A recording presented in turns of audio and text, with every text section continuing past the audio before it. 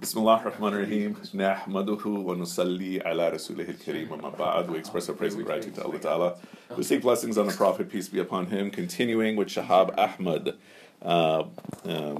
What is Islam? What page number is this?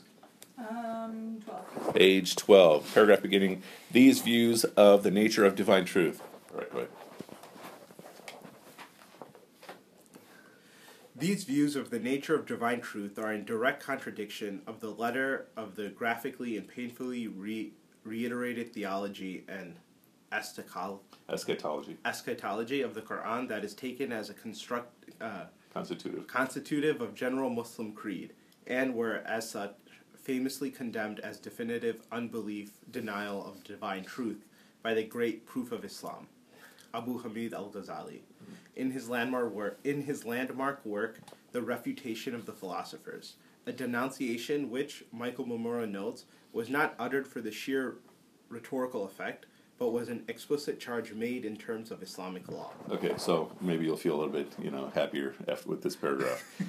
So our discussion yesterday was that Ibn Sina is saying that there is a higher truth than what is in the Quran. Okay? Not a higher Quran that someone can have in this world. Nothing's going to be higher than that in this world. But there are people who can access a higher truth. And the prophets, however, were people who were translating these things for the masses. Okay? And so then Abu Hamid al-Ghazali comes along and says, no, that's kufr. Right? He didn't just say that's wrong. He's saying that's kufr. Okay? Wow. But then, which one's Islam? Right? And so the point Shahab is making is that these are directly contradictory views by giant scholars. Okay? And so which one then becomes Islam? Right? And so al-Ghazali is going through this lens of Islamic law, whereas Ibn Sina is going through a lens, for example, of philosophy. Because remember, the question is, what makes Islamic philosophy Islamic philosophy? Okay, continue. Are these definitive philosophical ideas Islamic or un-Islamic? Ibn Sina, who spoke of the true Sharia, which was brought to us by our Prophet, our Lord, and our Master Muhammad, God's prayer be upon him and his family, himself clearly thought of the truths at which he arrived by philosophical rational means as being true to Islam, and in answer to those who thought otherwise, proclaimed himself, "It is not so easy and trifling to call me an unbeliever. No faith is better founded than my faith. Mm-hmm. I am singular in my age, and if I am an unbeliever, in that case, there is no single Muslim anywhere." So what do you think about this claim? What does singular in my age mean? Meaning, I am the one, right? I am... in this epic or era? Yeah. He's real. Yeah. So... if I'm not Muslim, then nobody's Muslim. Wait, Prophet Sallallahu saying this? No. Ibn Sina is saying this about himself. Oh my Lord. Ibn Sina also speaks of the Prophet, peace be upon him, as our Lord, our Master, and sallallahu alaihi wasallam. Right? Yeah. So what do you think? He didn't disrespect the Prophet, so I'll give him. Okay, so yeah, he's clear on the role of the Prophet, peace be upon him. He is not calling himself a prophet. But what I don't get about his logic is, like, if there's this higher truth, right, then why did the companions themselves bound themselves by this law? So I think he's not necessarily there's a higher law, right? No, but he's saying the law is at a level for the masses. For the masses as right? an instrument. But I'm saying the Sahaba were not the masses.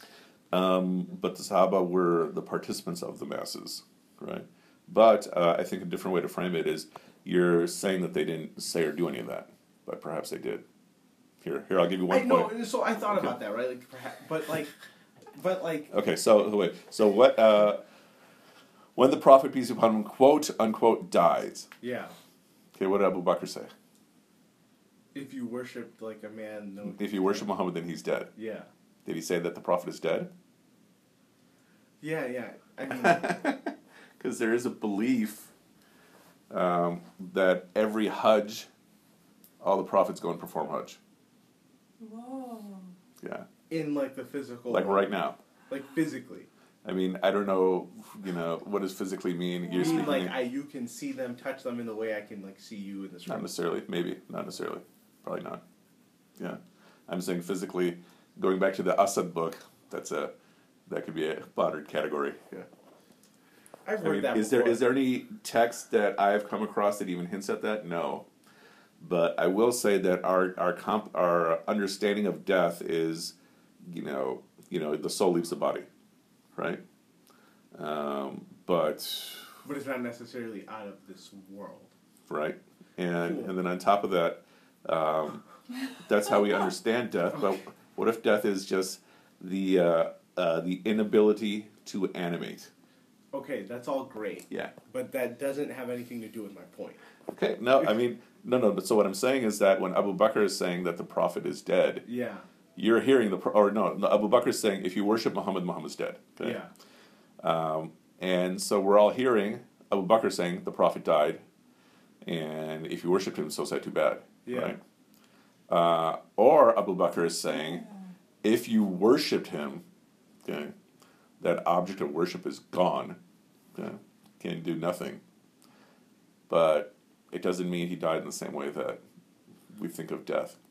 Meaning, all of their statements, or many of their statements, could be reflecting an understanding of higher truth. Okay. Or, take it from a different perspective. This might be a little bit easier to accept. So, the Hadith of Jibreel. Okay. When does it take place, roughly? Which one? Near the end. So this is the Jibreel Islam. Like somebody walks in, we don't know who he is. He's sitting right in front of the Prophet, peace be upon him, and starts asking him, what is Islam? What is Iman? Right? Near the end. Near the end. Who's narrating the Hadith? Omar. So Omar saw Angel Jibreel. So all of those Sahabas in those rooms saw Angel Jibreel. Okay. Which means that they had enough of a status of purity that they could see Angel Jibreel. Yeah. Which could be supporting this point right here. No, I don't think it's No, it can't be. It can't be true. No, I just rationally don't see how that supports this point. That can Which be point? true. They can be reaching this higher That's what we're level saying. of Islam, but that doesn't mean the law is negated. I don't think I'm not saying there isn't a higher truth. My bone to pick isn't that. so. What if we there isn't reframe a it? higher What if we reality. reframe it from the perspective? Okay, let's do 2 points. What if we? So point number 1 is. This is intellectual quicksand you're in right now. Just No, I mean, no, I'm trying to make it a little bit more palatable. It's going to be a losing battle regardless. But So to make it a little bit more palatable, what if we're saying that the law has to be prescribed for the masses, because they will struggle to follow it otherwise. But if you're at this higher level of truth, you don't need the law because you're already following it. So Abu Bakr is not drinking before the prohibition against drinking came down. What do you think about that? That okay, someone at the level of ihsan is they're already following. They're already going to be following the law. Yeah. Yeah, that makes sense. Okay. Now, something completely different. How do you explain Khidr? Okay. He kills a boy without a trial. It's a boy. Right? Khidr could be the proof of all this. Unless we just say Khidr is just like this one time, one person. Y'all know who Khidr is, right? Yeah. Mm-hmm. I mean, that whole surah al-Kahf, everything's backwards in that surah, or inversed, and Khidr is another example in that surah. And Khidr is a non-prophet teaching a prophet. Yeah. Oh, wow. Yeah. So digest it for a while. Cool. Couldn't you say then, one thing you could say in response to this, as far as you're saying the Sahaba could be at this higher level, then couldn't you go to the example of the Sahaba with these kinds of sort of ideas and say they themselves didn't espouse them or didn't engage them or something? That's sort of What does that mean? What's the word here? They didn't get into these types of specifics, and they warned about getting into these types. Sure. of I mean, specifics. We could, I mean, look what else was not present among the Sahabas. Was the Sharia present as his concept among the Sahaba? Maybe, probably not, right? They're following the Quran, the Prophet, peace be upon him. This It idea wasn't of, seen as a thing, as an yeah, entity. like the idea of categorizing things as far as Sunnah, Wajib, etc. Right. is later. That It's hasn't- there, the material is all there directly, but as this organized system, But it's like, it's a lived reality as Yeah. opposed to a system. yeah.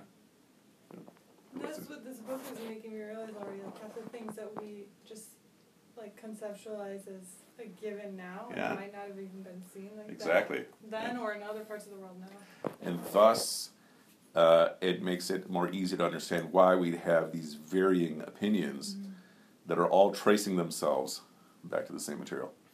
Yeah. And that's part of his point. That's why my theory is still that, all right, if we want to identify what is Islam, we would identify it as,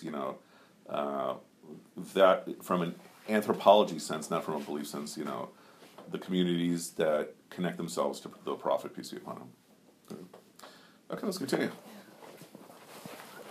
Robert Hall is thus quite correct when he says that Muslim philosophers put forward philosophy as the version of the Muslim faith that is best for the intellectually gifted believer. What do you think about that? Yeah. So okay. Actually, before that, let's go back. Let's combine that with the quote. It is not so easy and trifling to call me a kafir. No faith is better founded than my faith. I'm singular in my age, and I'm an unbeliever. In that case, no single. If I am an unbeliever, then there's no single Muslim anywhere. What do you think? So Ibn Sina is saying It just this. sounds really arrogant. Okay, so what if we said Imam al-Ghazali is saying this? I would still say the same thing. Okay, and then you got Shah Waliullah, who is the greatest, Right. greatest That's the quote I thought of when I read this. So there have been multiple Let me figures. kill myself. There have been multiple figures in our history who. Okay, so let's put it like this. There's a theory in terms of hierarchy of spirituality that every era has the kutub, who is the spiritual pole of the era. Okay. And then there's, I don't know what the term would be here, like sub-kutubs that are, the spiritual poles of their particular regions. Substantive sounds too close to. Isn't that what the Abdals are? Those are related, but they're different. It's just like these random people who seem to be all over the place. There's like 36 of them or 18 or something like that. Yeah. These things are nutty, man. Yeah. These are in primary sources. And Exactly. Yeah. That's the. yeah. Oh my lord. And so, we wouldn't call them nutty, but we'd say they're in primary sources, meaning they're mind-blowing. Yeah. So, and so Shah Waliullah is calling himself Qutb al-Zaman. He's saying, I am the spiritual pole, the spiritual foundation of my era. Okay. And he goes on to being, perhaps one of, if not the most influential scholars of like the past 300, 400 years. The name he gives himself is Qutb al-Zaman. He gives himself also Shah Waliullah, the king of the friends of God. You often notice this language spoken in terms of by guys who or not guys, I should say guys, kind of rude. Scholars who tend to found like Sufi tariqas as well. This is a very similar language that's used where it's for like a common believer. You'd think, oh my God, this is like crazy. How could you say this? But it would be something like, like I was handed like khilafah by the Prophet, like very just like super powerful, just out of this world type of stuff, and they say it very confidently, no doubt in it type of thing, and you're like, whoa. So another point to think about, which is kind of related to what we're seeing in this book, in our contemporary era, we tend to get very socialist when it comes to faith, right? That someone will have more or less faith, but it's like almost not fair if someone is off the charts or is gifted with being off the charts versus someone else, right? Like we all understand people have different amounts of wealth, and then the socialists will say, no, it should be equal distribution. And sometimes we get that way about faith too. Yeah. And he's saying, no. Ibn Sina is saying there are some people... He's like, no, he's a ruthless capitalist. Yeah, that there are some people who have faith that is, in the stars compared to someone else's faith. Right? That would not be something that should be taught to the masses, because then that especially gives, celebrity worship, Yeah. You know, Yeah. because it could be that some of these people were charlatans that the people following have taken on as saints, right? But it's also possible that some of those people, you know, when they said, you know, stuff like that, that they were speaking truthfully about truthful things. Yeah, and that there was no like Aryans in their art when Yeah. they said I it. told Muzaffar something once, and like I was like, "How could you know?" And then he just looked at me and he was like, "Well, Olia do recognize Olia." I was like, Can't remember, That's but one of yeah. the That signs. sounds like something I would say, but yeah. That's a primary source. Yeah. So let's continue. the relationship of philosophy to Islam is further complicated by the fact that Avicennan philosophy constituted and was acknowledged by Muslims as constituting the basis of post-Avicennan Islamic scholastic theology. At the same time that some of Avicenna's most crucial philosophical conclusions were denounced by practitioners of Islamic theology, the philosophical method that led them to these conclusions was incorporated into the standard textbooks of scholastic theology that was taught in madrasas down to the 20th century. Thus, in the 13th century, 7th century of Islam, the great North African intellectual Ibn Khaldun complained in his Introduction to History, the problems of theology have been confused with those of philosophy. This has gone so far that one discipline is no longer distinguishable from the other. Okay, so a couple points here.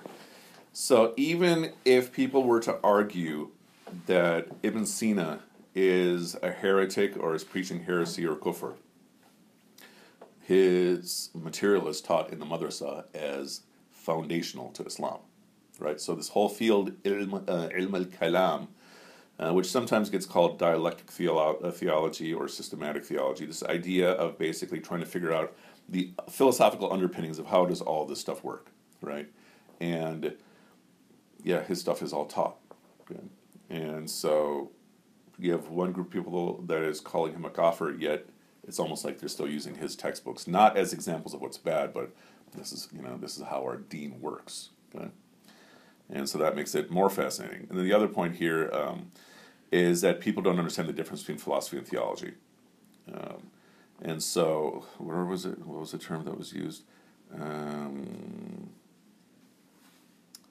missing the quote. But essentially, the point being that when we label it as theology, suddenly everyone accepts it. When we label it as philosophy, nobody accepts it among the orthodoxy.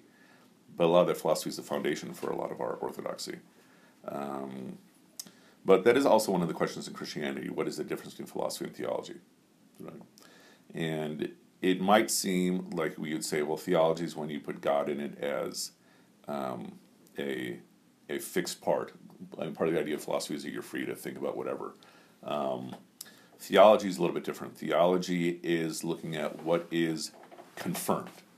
Okay? Like when we're talking about the book, theology is looking at what can we confirm about the unseen.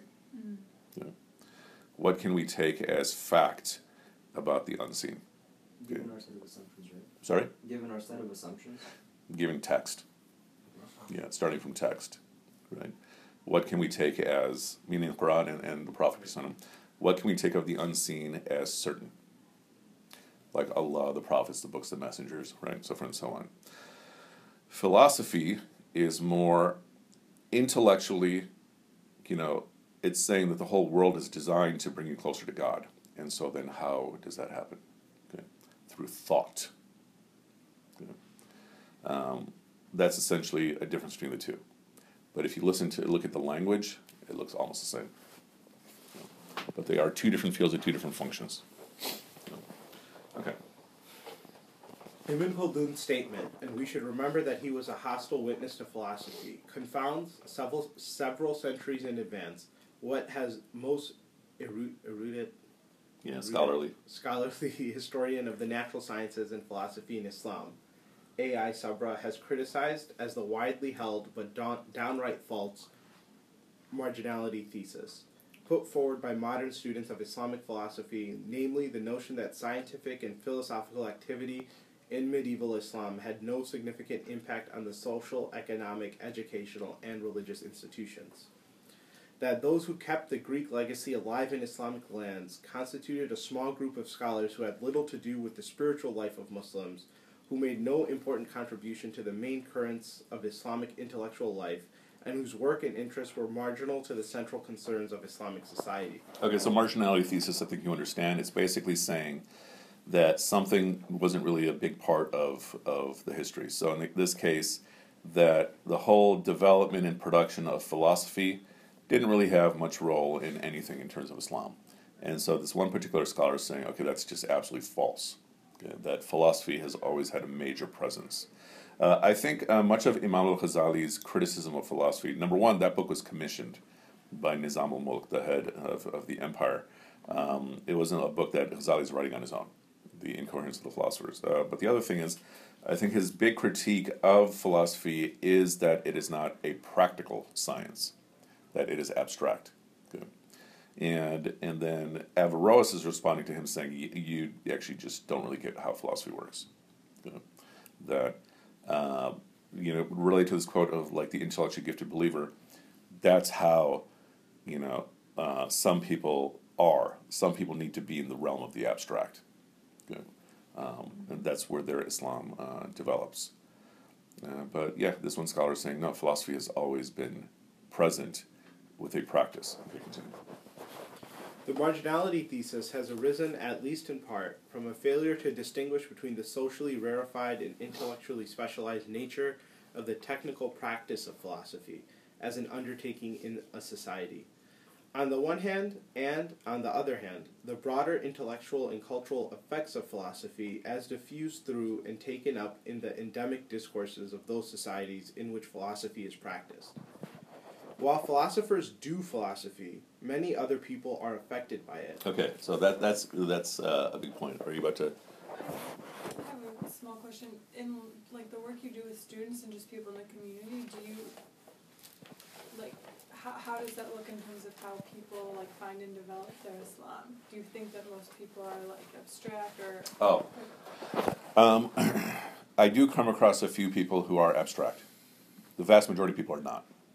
Right, but there are some people who they seem to function in the abstract realm, and sometimes occasionally it's a student who does not at all seem to be that way. Mm-hmm. Like I'm thinking of one student who used to go here and anyway, so who she'd come and ask me all these questions, and I'd give her these answers, and then she'd ask me other questions related, and I'd give her these answers. And then boom, suddenly she gets it.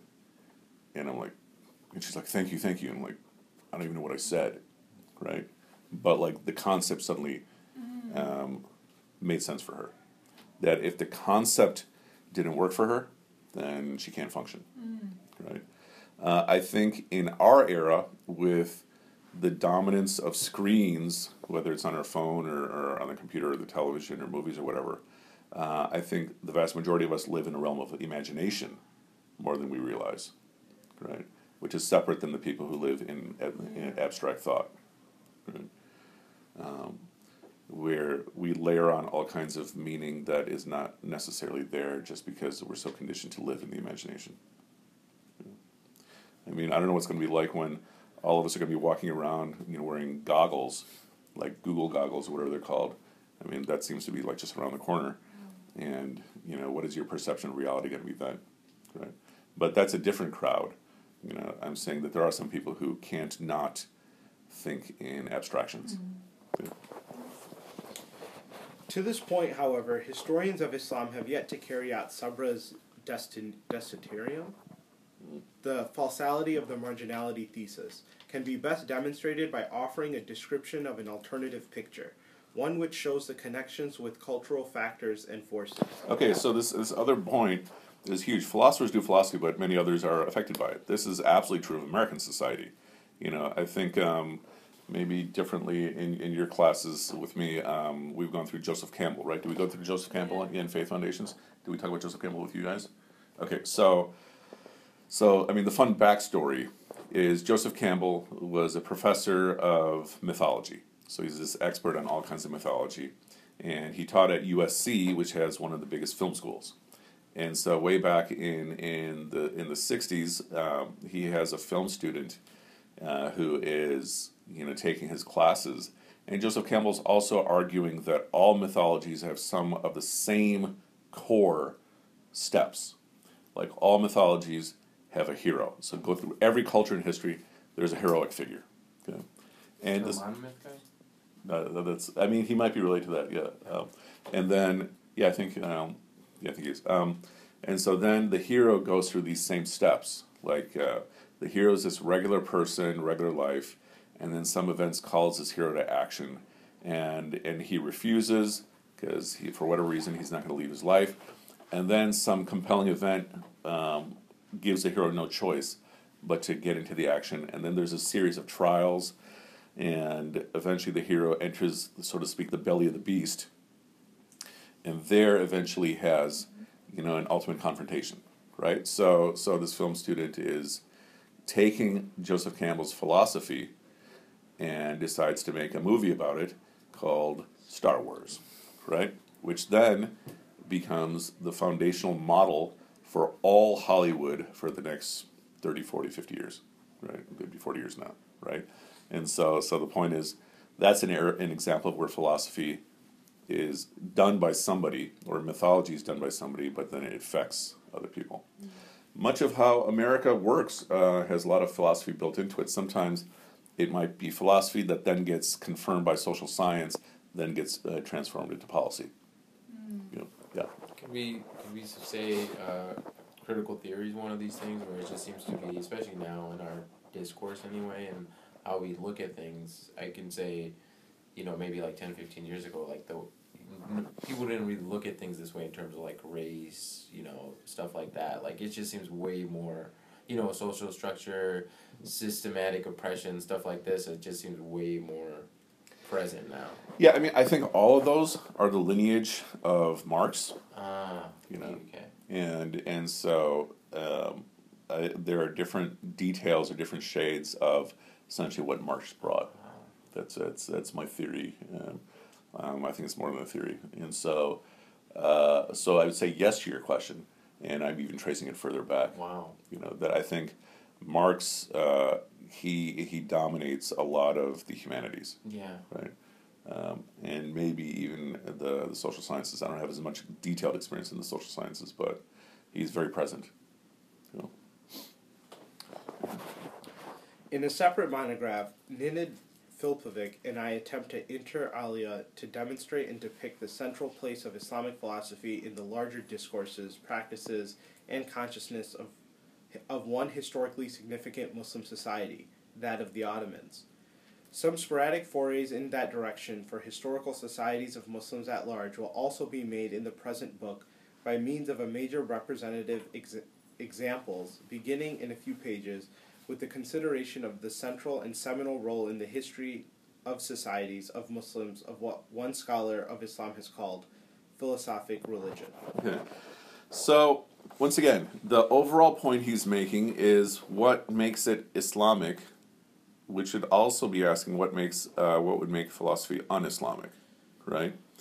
And then for our purposes, what we're saying is that, okay, you have different people that you'll have in your community that approach deen in different ways. And so the textbook way of, following the fard and so forth and so on, it may be that for some people that just doesn't work. Okay? And yet it may be that such a person can still get to the top level of paradise. Okay? Again, this is not something that you preach in a Jummah khutbah, in part because it's too difficult to swallow, and it can give people a bunch of excuses to get all narcissistic. Yeah, that's me. I'm different, right? Right? But in my experience, with talking to students, I think there's a lot of truth in that, right? That with different students, each one, the goal is to figure out, okay, how to get them on a straightish path, or how to get them improving in their relationship with the divine. And there's these assignments that I give to the vast majority of students, but then there's some that I know that's not going to work, right? That they just operate differently. And all these things could be illustrating that. Sorry? What'd you say? No, I was just laughing. I don't remember. I was like, or they're just lazy. Or they're just lazy. There are some who I think are lazy, but then that's also a thing to be addressed. Yeah. Yeah. Anytime still on the underlining exercise. I'm sorry? Oh, the underlying? Yeah. I'm halfway through every Ramadan. I start I just pick it up again. Yeah, And then I that's what stop. Roman and I do Eid too. stops. I'm like, I'm done reading this. Like, I don't So, intentionally. so No, I don't like intentionally do it, but it just happens. Like I tell myself. I think I've done the underlining exercise cover to cover maybe 8 times. Oh, Okay. gosh. Yeah. But Everything the I fact give that you they guys. still continue to do it. Yeah. Yeah. I mashallah. try to do the grateful thing too. Yeah, Yeah. same here. So there's some students I actually make them text me, and that's how they do it, right? That they actually text Let's me. not do that because I just won't text you. Yeah, exactly. We'll never Maybe- meet for class again. Maybe Because that'll you'll be too ashamed. be my strategy. Yeah. Okay, let's continue.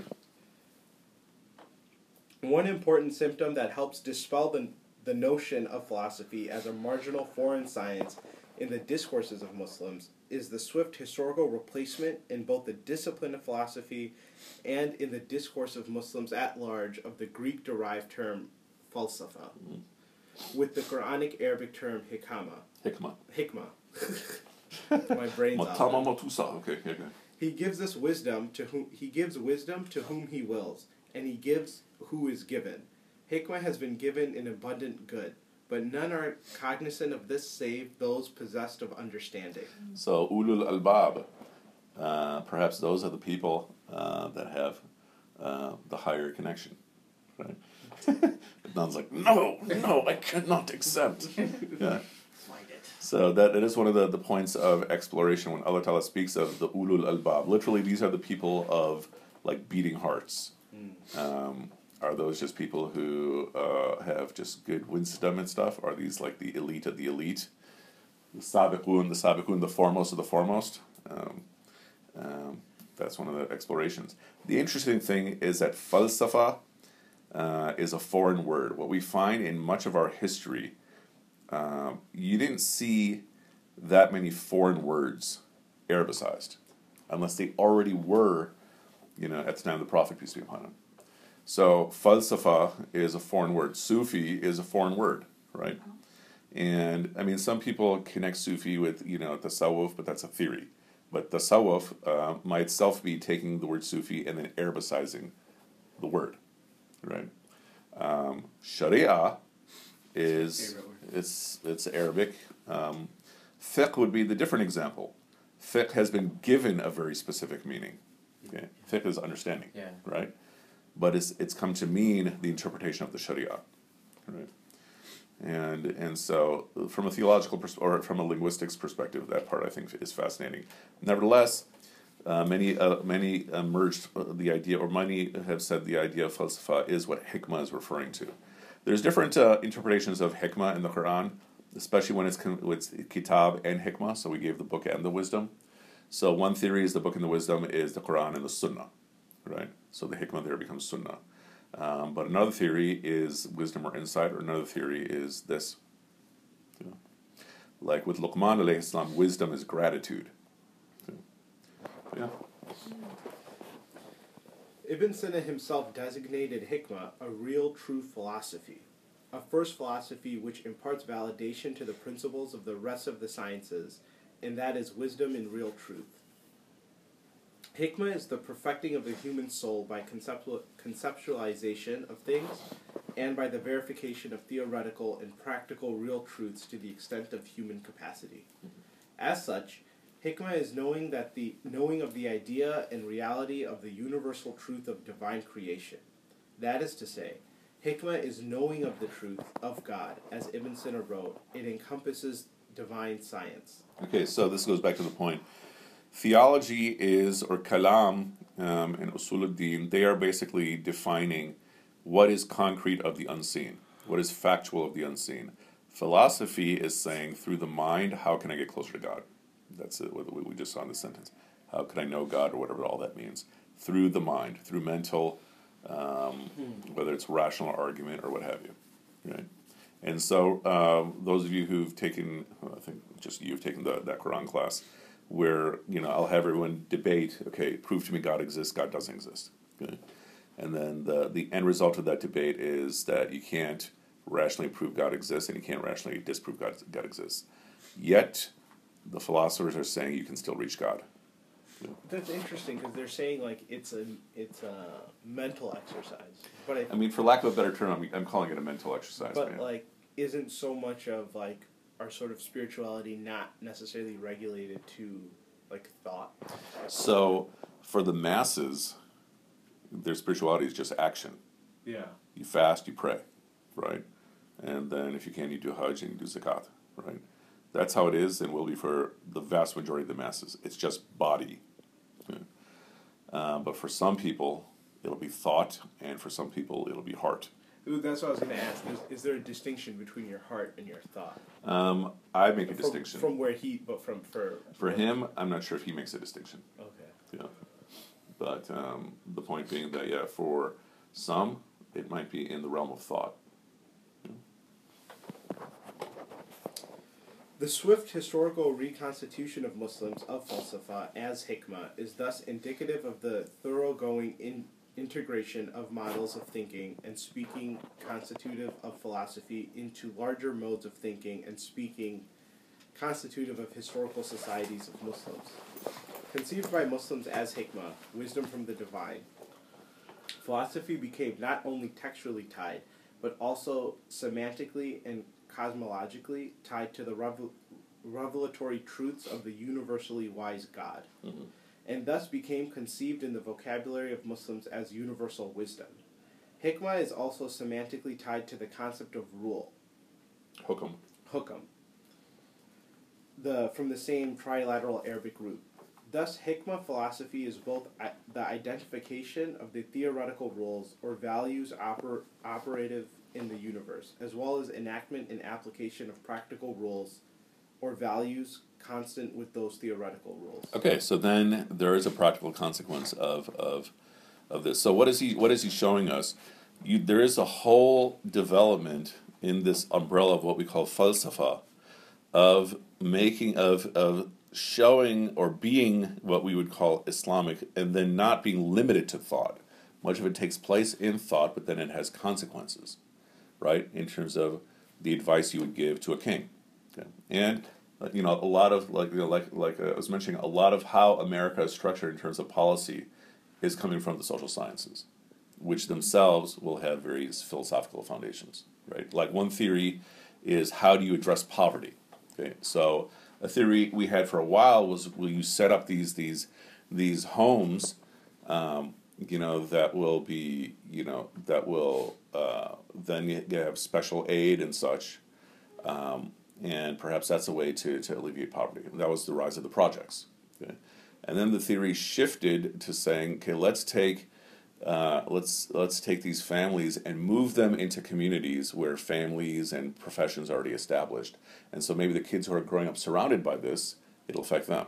And so that's why you go to a place like, Naperville or Wilmette, Winnetka, you're going to find some Title VIII housing in those places. And that's part of a theory that someone developed and then was able to show something about it in data, and then it became policy. And so we see it right before our eyes how philosophy has practical consequences.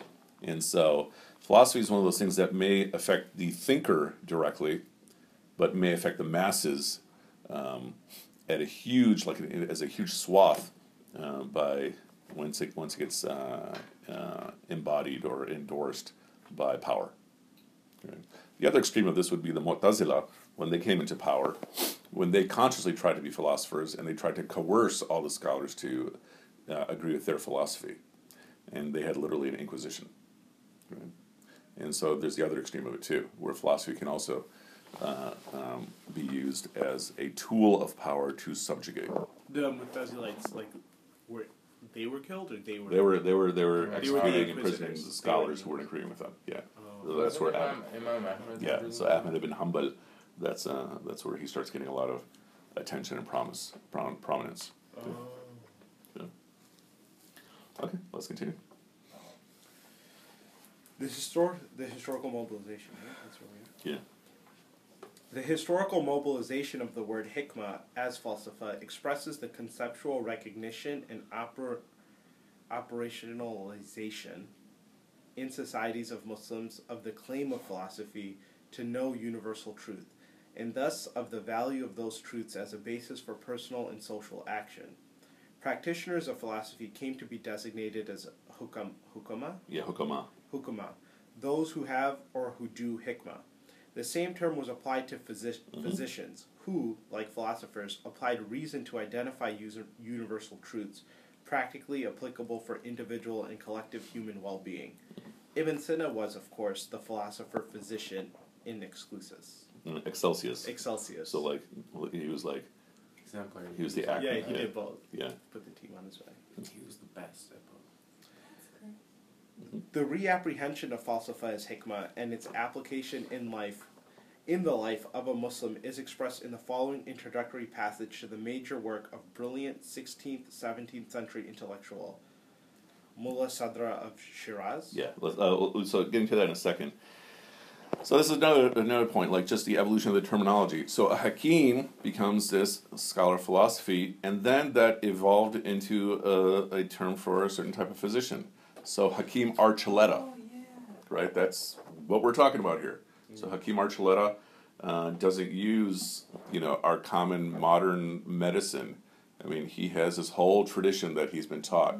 And I remember the one time that I sat with him, he used to give all this advice like, you should eat your meals the way that they were prepared back home, using the exact ingredients. One of the things we've done wrong is desi food, we've replaced a lot of those ingredients with whatever is locally available. And so back then, everything's like cooked in ghee, right? And here, for a while, ghee was hard to get, so you get like vegetable oil. And then on top of that, all the news about fats and stuff made people even further away from ghee. And he's saying that's destroying the meal and thus destroying your health. Like he's saying these ancient traditions of meals have a whole health in them. And so if you pick and choose, you're corrupting the whole thing, right? Is he a Unani Hakim? I'm sure he's trained in it. So in terms of like Greek medicine, I'm sure he's trained in some of that. That's what all the Muslims are in India. If you go there, Oh, really? to them. If you go to Hakim, that's where you're going to. Interesting. They all speak like that too. It's very much. So then I wouldn't be surprised if he's the what same you're way. eating, how you eat it. Like if you're going to for most things, like the first thing they always ask you is don't eat this, don't eat this, don't eat this, eat this, eat this, eat this. And so even when we're with him for lunch and stuff, there like people are bringing out lasagna and water and Coke, and like he's like getting repulsed. Like, what kind of nonsense is this? And he's just like having like the fruits, and he doesn't even drink water. Because in his tradition, it's like all you need are 3 sips of water, right? That's all the water he takes. And his mind, I mean, he's probably like 70 years old, and his mind is so fast. Like I remember like sitting with him thinking, man, you think really fast for somebody your age, right? And so he's living proof that it works. I follow his lectures on iTunes, and it's just so fascinating. Yeah, exactly. That's the point. So meaning, he's proof that there is something real here. I mean, he was there for all the prayers and everything, right? But the approach that he's providing of Islam might not seem to fit into the mainstream, yet has a 1,000-year history. Yeah, they all. What do they call it in Urdu? Or I don't know if it's Arabic too. It's Tib Nawawi, so the medicine of the Prophet. Yeah, that's what those guys follow too. I mean, they have. I think it's like a mix of those, like that Greek influence, and then also that the medicine of the Prophet. I think who was it? Who's that famous scholar? Muslim scholar, Egyptian. I forget his name, but he wrote a book. He's like an actual faqih, but he also wrote a book. It's like Tib Nawawi. Oh, really? Yeah. Like it's somebody recent, you're saying? No, maybe like 400 or 500 years ago. Oh, okay. Was that you with Fuqara? You're like, I'm glad to know you're not a body of scholars. I think it was. What? It was a student. He said, I'm not a Fuqara or something. And you said, I'm glad to know you're not a body of scholars. Or body? Yeah, he was basically. Yeah. Do you remember who it was? Yeah. I mean, I don't want to say it. No, you don't say it here. Yeah, I vaguely remember this moment. So it was at Northwestern. Oh, really? Okay. Yeah. So, like, basically, it was one of these classes, and the student wanted to make a statement, but wanted to say, like, I'm not a scholar. But he goes, I'm not a fuqara. I go, good to know that you're not a body of thinkers. Yeah. That was a great moment. Philosophy is the perfecting of the human soul by cognition of the real truths of existence as they actually are, and by judging their existence by attaining truth through demonstrations, not taking from conjecture or adherence to authority to the extent of human capacity. You could say that philosophy organizes the world in a rational order to the measure of human capacity so that one might resemble himself to the Creator. And whereas the human emerges as in need of two ingredients, a spiritual form from the world of command and a sensible manner from the world of creation, and thereupon possesses in his soul both the aspect of attachment to the body and the aspect of abstraction from it, it is certainly the case that hikmah is made more capacious in measure of building up to the two potentials, by cultivating the two capacities towards two skills, theoretical abstraction and practical attachment. Okay, so this is sort of summing it up, trying to explain it. And what is the goal? It is to get closer to the divine. And so it winds up being, among all the different schools of philosophy, one of the big schools of philosophy to do this is called illumination philosophy. You were going to say the Illuminati. Yeah, it's the Illuminati. Yeah. I was like, In fact, I think the second question is might even be about the Illuminationists. Okay, but it becomes a particular school. So you'll have like idealist philosophy, realist philosophy, pragmatic philosophy, things like that. So American philosophy is usually pragmatic philosophy. Okay, so I mean the two main thinkers that I know of that are part of this, one is William James, who's written a lot about psychology and religion and stuff, and then another is Charles Peirce, who's very fascinating, who writes proofs of God's existence. And so another way that this is looked at is American philosophy tends to be pragmatic, meaning Americans tend to be very pragmatic people. And so those are different categories. And then this one category of so-called Islamic philosophy is the illumination philosophy. Yeah. Have you ever read, what's that guy's name, Rorty? Richard Rorty? Yeah, No. he's supposed to be a big pragmatic. Yeah, like I remember reading about American philosophers, and a lot of them tend to follow this line of thinking. Mm-hmm, mm-hmm. Yeah, Rorty, I haven't read him, at least not yet. Yeah. Okay, continue. the goal of the theoretical art is coloring of the soul in the image of existence as it is ordered in its perfection and completion, and its becoming a rational world resembling the source world itself. The art of hikmah is that sought and requested by the master of the messengers. Preservation and peace be upon him and his family, in his supplication. O my Lord, show us things as they are. Okay, sound a lot like the Sufis. Dun, dun, dun, dun, which will be the next question. And so, I mean, if you read that paragraph, it doesn't really sound all that controversial. How does it sound like? I don't get it. Say it again? Sufis. Because for many of the Sufis, the core is to see reality for what it is. Haqiqa, okay. Yeah, haqiqa. And so the philosophers are doing it by way of thought. Okay? And again, a key point here is, like, read through that. This is a textbook statement of what we would call Islamic philosophy, and there's nothing controversial there. In fact, it has very high aspirations within Islam, right? Through the Prophet, peace be upon him. Good. And I mean, a book like this, I think, is very, very important for our time, because you have all kinds of different Muslims here in America.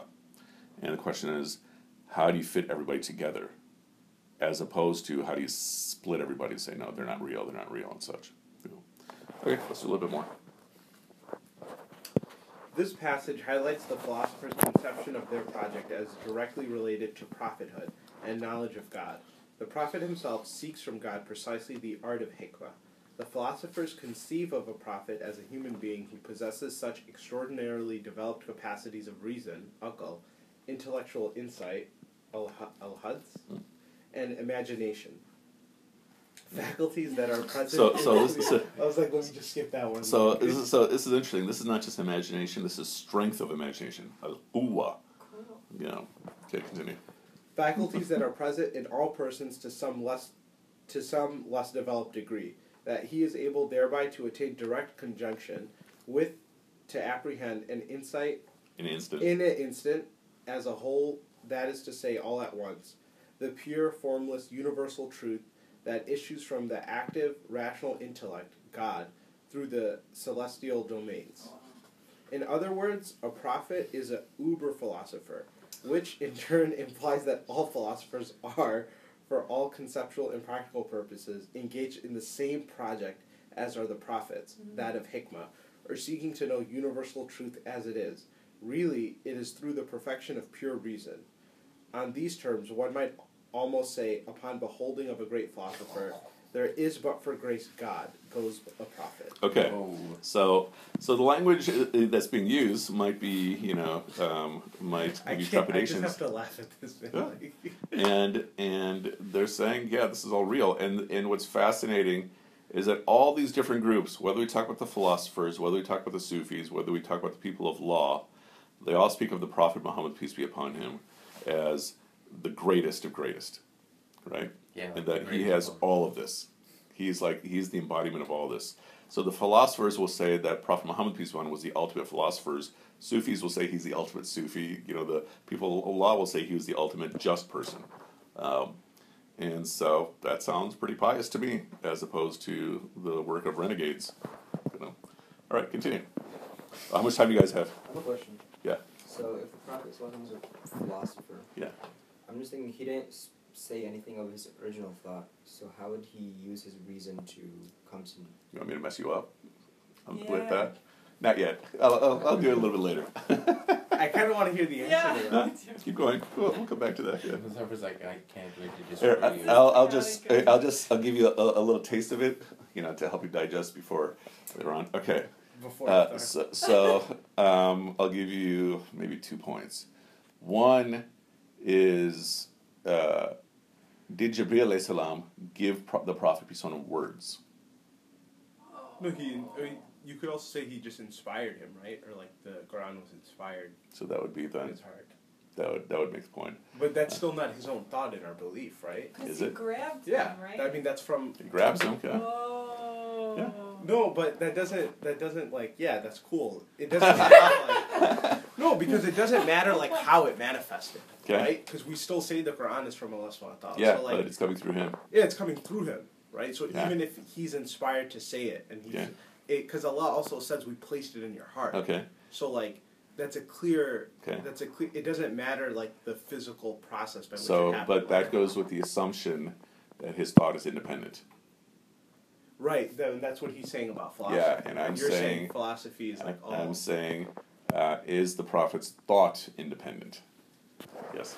So, okay, forgive me if this is like bad out of the status. I don't mean. This is gonna be a good stand.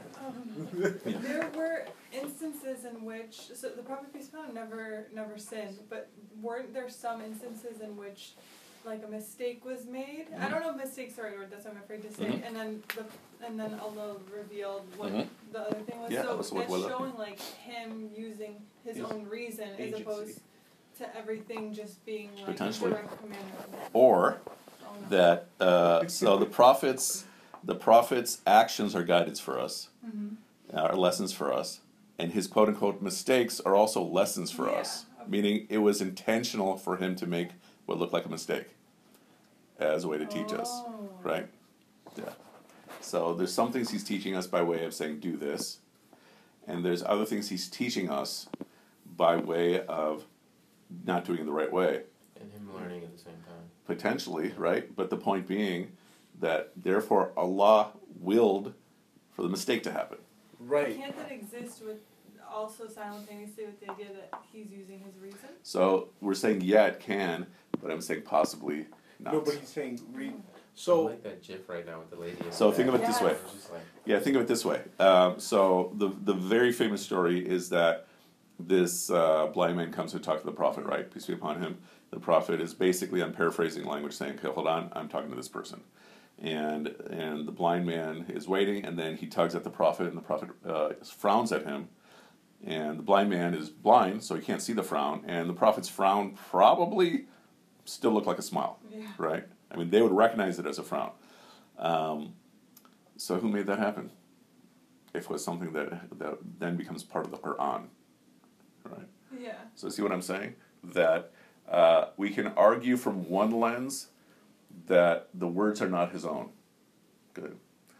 But then that would then imply that he has words that are his own. Okay. Or we can argue that none of his words are his own. That all the things that he does that are registered as, for lack of a better term, mistakes, were also things he was meant to do.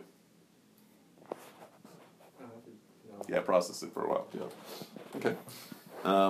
Let me see if my 2 o'clock is here. Let's pause it. Do you see anybody looking out there? No, but if I'm really view, do you want me to check? Yeah, if you just open the door, see if anybody's sitting there. Should I look for mail or Oh, okay. It should be a couple people. No, why? Some Why would Muslim-looking you send her people. out? If I was at 2 o'clock, you wouldn't I send don't know, someone I out. thought you guys talked about it earlier. no? No? Okay, we'll continue. Hey, Okay, do you because want- do you we're wanna almost done read? with this section. All right. Yeah, where page is it? The historical centrality. Alright, give me a sec. Give me back. Here, you just take this. So more to your point, Sajid. What makes it hard to understand some of this is that these people are operating in a different universe of thought. Why didn't you put this in? It'd be kind of like saying, I don't know if this will confuse more. You know, you have this person who falls on the ground, and a guy comes along and says, "I'm a doctor," and the person looks at him and says, "Yeah, he's fine," but the doctor was a dentist, right? And so as far as he's evaluating, yeah, his teeth are perfect, so therefore he's healthy, right? But the So the point is that one of the struggles of what he's addressing here is that there are different universes of Islam all present at the same time, potentially. What Allah's going to accept is a different issue, right? But in terms of how Islam has manifested, it's too simplistic to say that they're contradictions. They're different universes. Right, so you're saying philosophers go to a different universe. They're living in one particular universe with a particular outlook. The jurists are living in a different universe with a different outlook. Is that what Shahab Ahmed says, or what the philosophers on? No, this is how the history of Islam is played out, Okay. right? And so Shahab Ahmed is asking, well, so what is Islam then? Okay. What can we define that's common among those two? Yeah. Now, is Allah Ta'ala going to accept both? Allah knows best. Right. The historical centrality and foundationality of the history of Muslims to the history of the philosophers, rational striving to know truth as it really is, can most economically be illustrated by way of the philosopher's definition of God. Ibn Sina conceptualized God as the sole necessary existent, wajib al-wujud. Is this unmoved mover also? It's parallel, but I think that's actually something different. Right? Upon which all other existence are necessarily contingent. But what's that W/ for? I don't know. With which? Oh, No. sorry. If we're speaking about Allah, then the question is it a capital W? Yeah. It is this philosopher's conceptualization of God that became the operative concept of the divinity taught in madrasas to students of theology via the standard introductory textbook on logic, physics, and metaphysics, which was taught to students in madrasas in cities and towns throughout the vast region from the Balkans to Bengal in the rough period between 1350 and 1850. So 500 years. This is the introductory courses that this stuff is being taught. Yeah. And which was tellingly entitled Hidayat al-Hikmah, or Guide to Hikmah. In the discourse of madrasa theology, God is conceptually posited as and routinely referred to as the necessary existent, perhaps as the ultimate symptom of the confusion of the sciences of theology and philosophy of which Ibn Khaldun spoke. In other words, mainstream Islamic theology, Sunni and Shia, in the millennium-long age of the madrasa, conceptualized God on a philosophical foundation whose logic and epistemology had led its acknowledged progenitor, the philosopher Ibn Sina, whom we can legitimately call the man who effectively defined God for Muslims, to conclusions that were condemned as exemplary unbelief. How is this Islamic? So, yeah, the last part is pretty fascinating. Our conception of God as an ummah-wide population, for the most part, comes from him. Okay, and yet, if you look at his stuff directly, it looks like heresy. Okay, so how is that Islam? I remember Sheikh Akram Nadwi making that point because he's from a traditional madrasa curriculum or whatever, and he says, people make it very sort of dogmatic, and he's I think he was trying to illustrate this point, and he said it's funny, how Imam Ghazali is seen as sort of the more traditionalist, but also like, less firm scholar by a lot of Muslims, by traditional Muslim in these senses. And he said, it's funny, he pronounced unbelief on Ibn Sina, but the sort of stereotypical unbelief pronouncing scholar we look at, Ibn Taymiyyah, actually said he wasn't for what he said. Yeah, so how's it? Yeah, that's totally wild. Yeah. Yeah. And Yahya Misho says, with no Ibn Sina, you have no Ibn Taymiyyah, you have no Ghazali. Yeah. Right. Yeah, because I think that's his other study, right? He studies Ibn Sina and Ibn Taymiyyah. That's really? what he studies. Yeah. So how did he define God for Muslims? So meaning in terms of how we perceive it. Okay, so what do all these words mean? Ar-Rahman, Ar-Rahim. Yeah. He's the one who basically provides the whole logical system. He's the foundation. And it's Who is?